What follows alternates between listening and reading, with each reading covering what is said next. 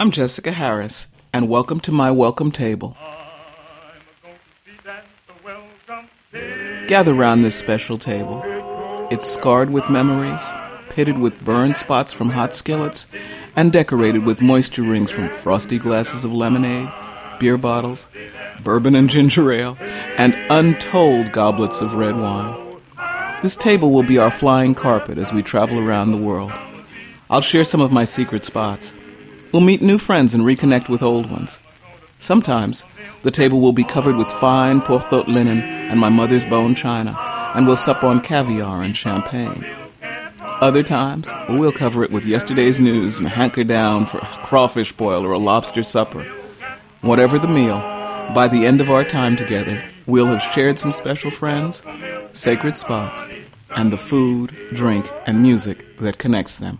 So come, join me at my welcome table. Hi, my name's Mitzi Pratt, and I'm sitting at the welcome table. I am Patrick Dunn, and I'm sitting at the welcome table. My name is John Barkley, and I'm sitting at the welcome table. My name is Ann McBride, and I'm sitting at the welcome table. I'm Betty Fussell, and I, too, am sitting at the welcome table.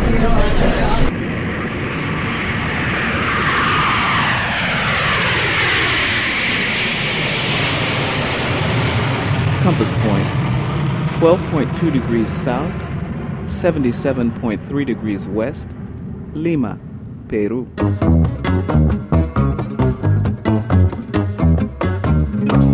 Cuando despiertan mis ojos y veo que sigo viviendo contigo, Perú,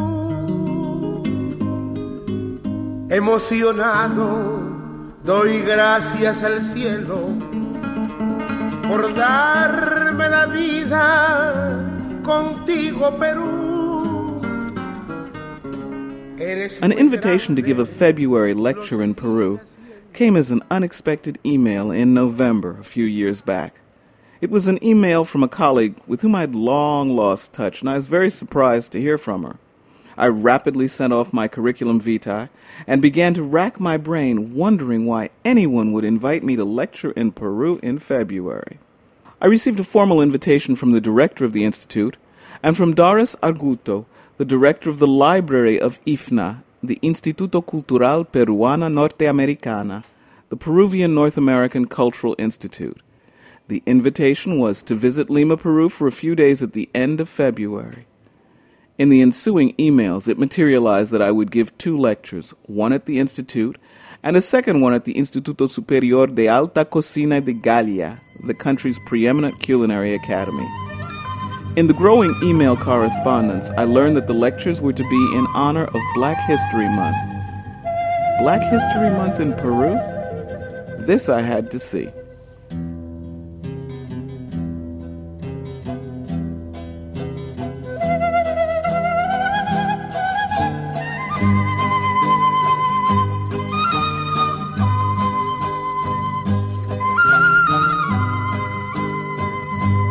I knew a bit about Peru, Machu Picchu and its formidable ruins, the Inca civilization and the mummies discovered at Sipan.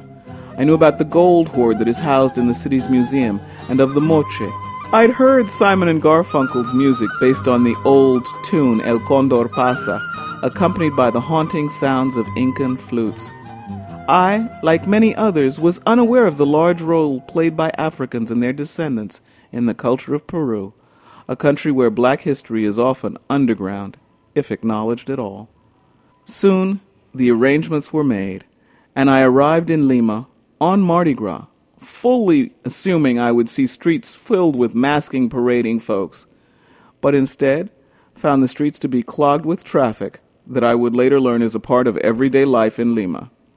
Parades and masking, it seems, happen only on the weekend in the capital, very much unlike New Orleans.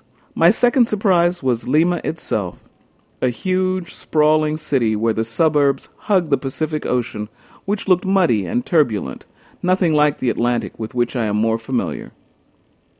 While preparing for my lectures, which were to be about Black American culinary culture, I took time out to read a bit about blacks in Peru.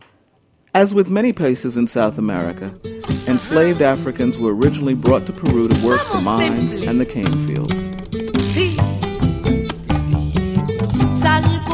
mañana a tumbar la caña.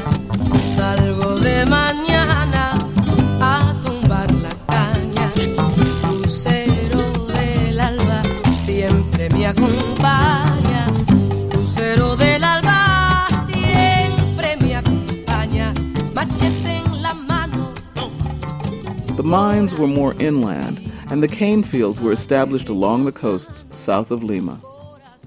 Their descendants are still in those areas of the country today, and some of them are still working in the same cane fields. In 2009, the Peruvian government issued an historic apology. It said, "We extend a historical apology to the Afro-Peruvian people for the abuse, exclusion, and discrimination perpetuated against them since the colonial era until the present." Interesting. The apology doesn't even mention enslavement. Africans in Peru arrived early, and there are records that indicate that in 1547, a few decades after conquest, there were 7 known blacks, probably more, selling food and other goods in the main plaza of Lima for their master's benefit. The more I read, the more I became intrigued by the similarities that connected Peru to the world of the African diaspora that I have long studied. Perhaps the most startling one is that the word Creole that is used throughout the African diaspora may have originated with the Africans enslaved in Peru.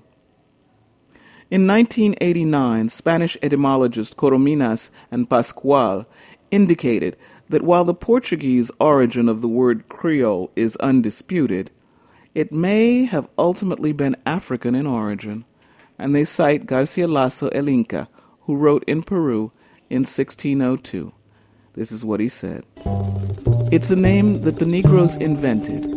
It means among Negroes born in the Indies. They invented it to distinguish those born in Guinea, as Africa was called then, from those born in America, because they considered themselves, those born in Guinea, more honorable or of better status than their children because they are born in the fatherland while their children are born abroad, and the parents are offended to be called criollos."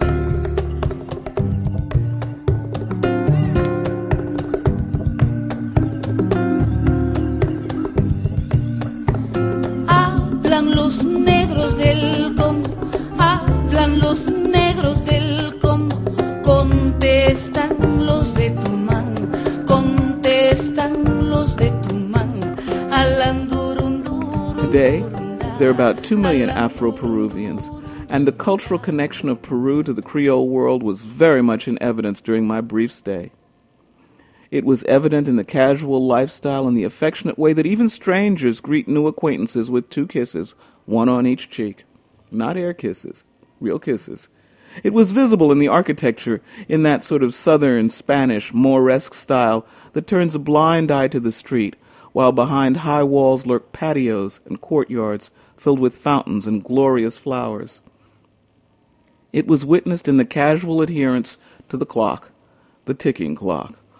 Oh, throughout the world of the African diaspora, appointments routinely begin a bit later than planned, and yet somehow they are always right on time.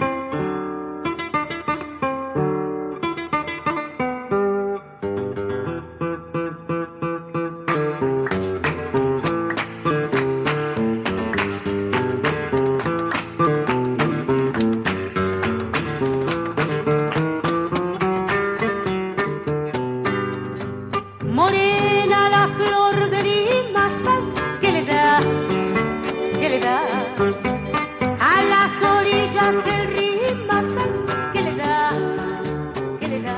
But it goes deeper.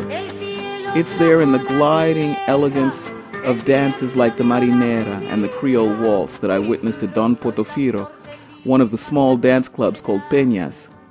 The marinera is a swooping, gliding dance of courtship. In 1893, a traditional dance of long standing was renamed marinera, in homage to a marine hero. Today, the marinera is considered Peru's national dance, with dance festivals held around the country, and 3 distinct versions of it exist from the coast, the north, and the highlands. Peru's African face is also there in other forms of Afro-Peruvian music that often boast haunting underlays of minor chords or are punctuated with intricate percussion rhythms, sometimes played on a resounding box, almost like a beatbox, known as a cajon. At the Culinary Institute when I visited, students played a piece for me that they'd written, using nothing more than cooking implements, pots, pans, graters, and more. It was a joyously cacophonous piece, but rhythmic and haunting. Afro-Peruvian culture is also celebrated in the music of Grupo Giza, an Afro-performing group that is a family of musicians ranging in age from gray-bearded venerable to a youthful drummer with more attitude and style than would have seemed possible for one aged about 8. And there's a rich tradition of Afro-Peruvian vocal music as well, with singers like Eva Yon, Lucha Reyes, Cabuca Grande, and Arturo Cuero, known as Zambo. But the high priestess of Afro-Peruvian music is the 2-time Grammy Award winner Susana Baca, who became Peru's Minister of Culture in 2011. Sing, Martin, de Porres, his shepherd staff of dusty broom.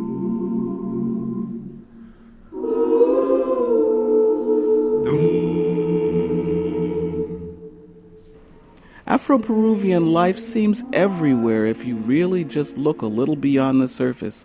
I even found it in the country's religious life, as Lima is home and final resting spot of a 16th century lay brother of the Dominican order who in 1962 became the world's first Creole saint.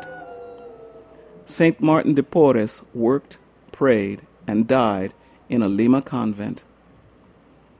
The convent in which he lived can be visited today, as can the convent where Saint Rosa de Lima lived, and Lima's magnificent cathedral. But I must confess that the gold and ritual beauty of these cathedrals left me wondering why, with the first mulatto saint, were there no black angels?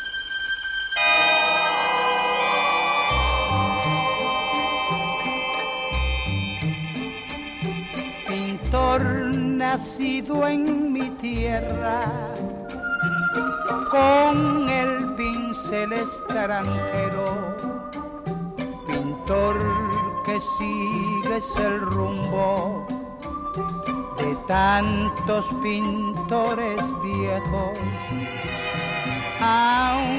But I could only worry about that so long, because the streets of Lima were amazing and just overflowing with food. Indeed, perhaps the most startling Creole connection in Peru, for me, was food. Afro-Peruvian food. I didn't know that Peru is the most biodiverse country, certainly one of the most biodiverse countries in the world, with marketplaces that boast staggering arrays of fish and an abundance of fruit and vegetables. A visit to one of the local markets revealed everything from the apples and pears of temperate climates to passion fruit and mangoes from the tropics. The meat aisles displayed an array of pork products. I have a picture of a pork head dangling smilingly over the tripe. And they silently testified to a Peruvian love of innards like that tripe, including beef heart for anticuchos, which are skewered barbecued tidbits, and the tripe that's sold in 3 different types: pocket tripe, blanket tripe, and book tripe. Incan traditions were even evident with the array of potatoes that were sold, both whole and, in something that was new to me, pre-julienned and ready to cook, and in an abundance and diverse varieties of corn. There were premixed sauces and all manner of condiments that could fancy up homemade dishes. Then there were the cuy, guinea pigs, that are a delicacy to some. They sit in their cages, pink noses quivering, as though they know their future lies in the oven, not on a rotating wheel in a cage. The food that was sold in the streets by African slaves in the 16th century continued to be sold in the ensuing centuries, and by the 19th century, street vendors of all hues were selling dishes that form a culinary link in the African diaspora. Some sold fritters called picarones, prepared from flour, eggs, and cinnamon that were drizzled with a sugar syrup made from cane and each vendor's special ingredients and spices.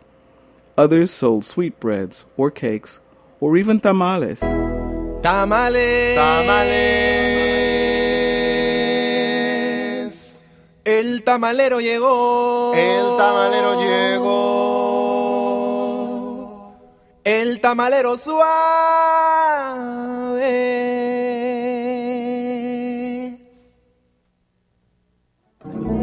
Casera ricos tamales. Tamalero suave. Still others sold fresh melons, and even more sold that typically Peruvian drink known as chicha morada. Prepared from the kernels of dark maroon corn, deep purple chicha can be a benign, cooling beverage or take on prodigious alcoholic qualities if allowed to ferment. Images of 19th century street vendors, sketched by artist Manuel Atanasio Fuentes, are Peruvian cousins to those done in Brazil by Jean-Baptiste Debray and Rugendas, and those done in New Orleans by Lafcadio Hearn or Frémaux. They all present vendors of African descent who ruled the sidewalks of the town. The dishes they depict are related as well. Fritters like buñuelos and picarones, miracalas and beignets. Arroz con leche is rice pudding, or arroz zambito is a brown rice pudding, and melcocha is a peanut patty that is similar to a praline.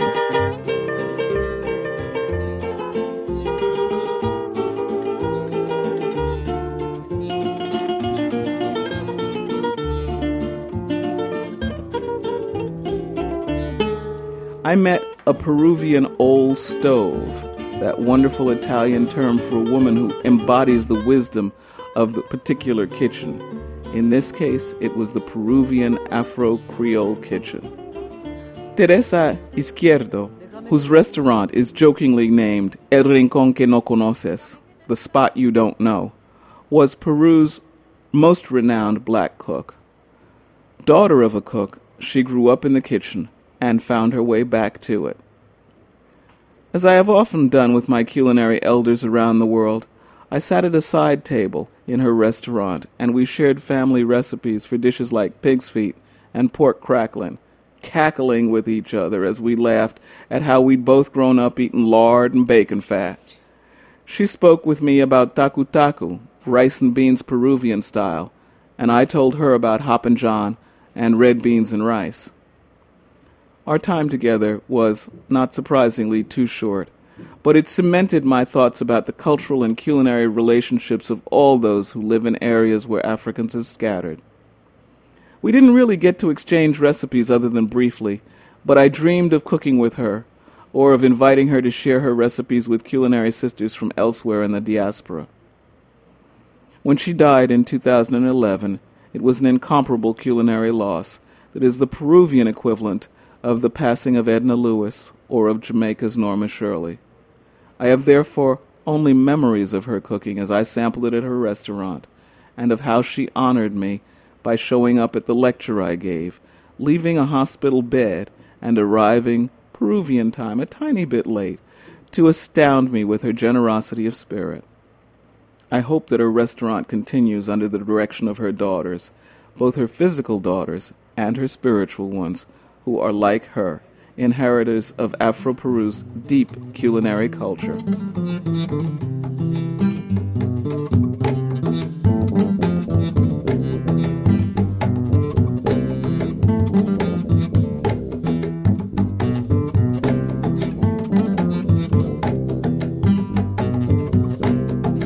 Junto limón, pisco y goma. ¡Toma! A brindar, dice Lúcar. ¡Azúcar! Un poco de hielo muela. ¡Con canela! Todo pisco sour vuela, con su clara bien batida. Para una copa servida, Toma, azúcar con canela. No thought of Peru would be complete without a sip or two of the country's national beverage, pisco. A colorless liquor made from grapes, it has the kick of a country mule. It's Peruvian aguardiente and is firewater indeed. But it smooths into something wonderful when mixed into a pisco sour, the national cocktail. It is the national drink, and it is so popular that the recipe has even been transformed into a song. Too soon, it was time to leave Peru, but I had learned how much more I needed to learn.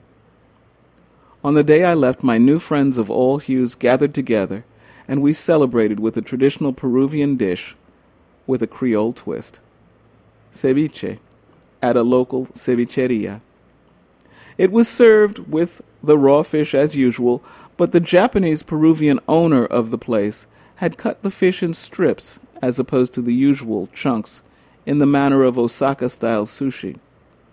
The ceviche was followed by a crispy fried fish that would have been right at home in a small restaurant near Treichville Market in Abidjan, Ivory Coast, or on one of those side streets in Benin's capital, Cotonou. If it had been catfish, I could have closed my eyes and been transported to any southern fish fry in the United States. But it was neither.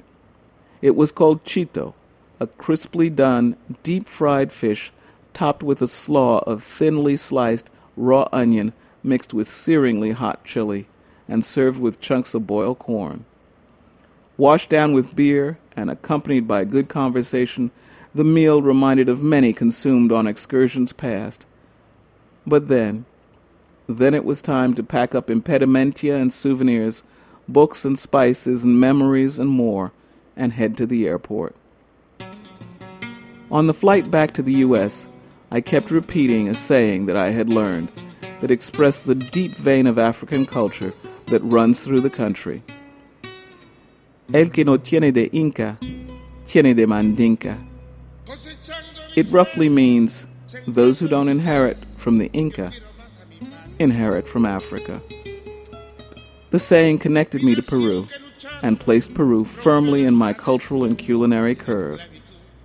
Now when asked about Peru, I simply say, Peru. Who knew? Y es que Dios a la gloria le cambió de nombre y le puso Perú.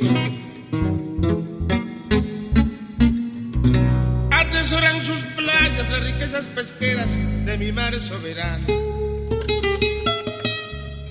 Y en la sierra bravía la nieve perpetua es bandera de paz. La montaña en sus venas guardaba el petróleo, ese petróleo de nuestro mañana. Y la tierra cerrada nos da a manos llenas el acero y el pan. And until next time. Must kill it good and greasy when I'm gone, gone, gone. Must kill it good and greasy when I'm gone.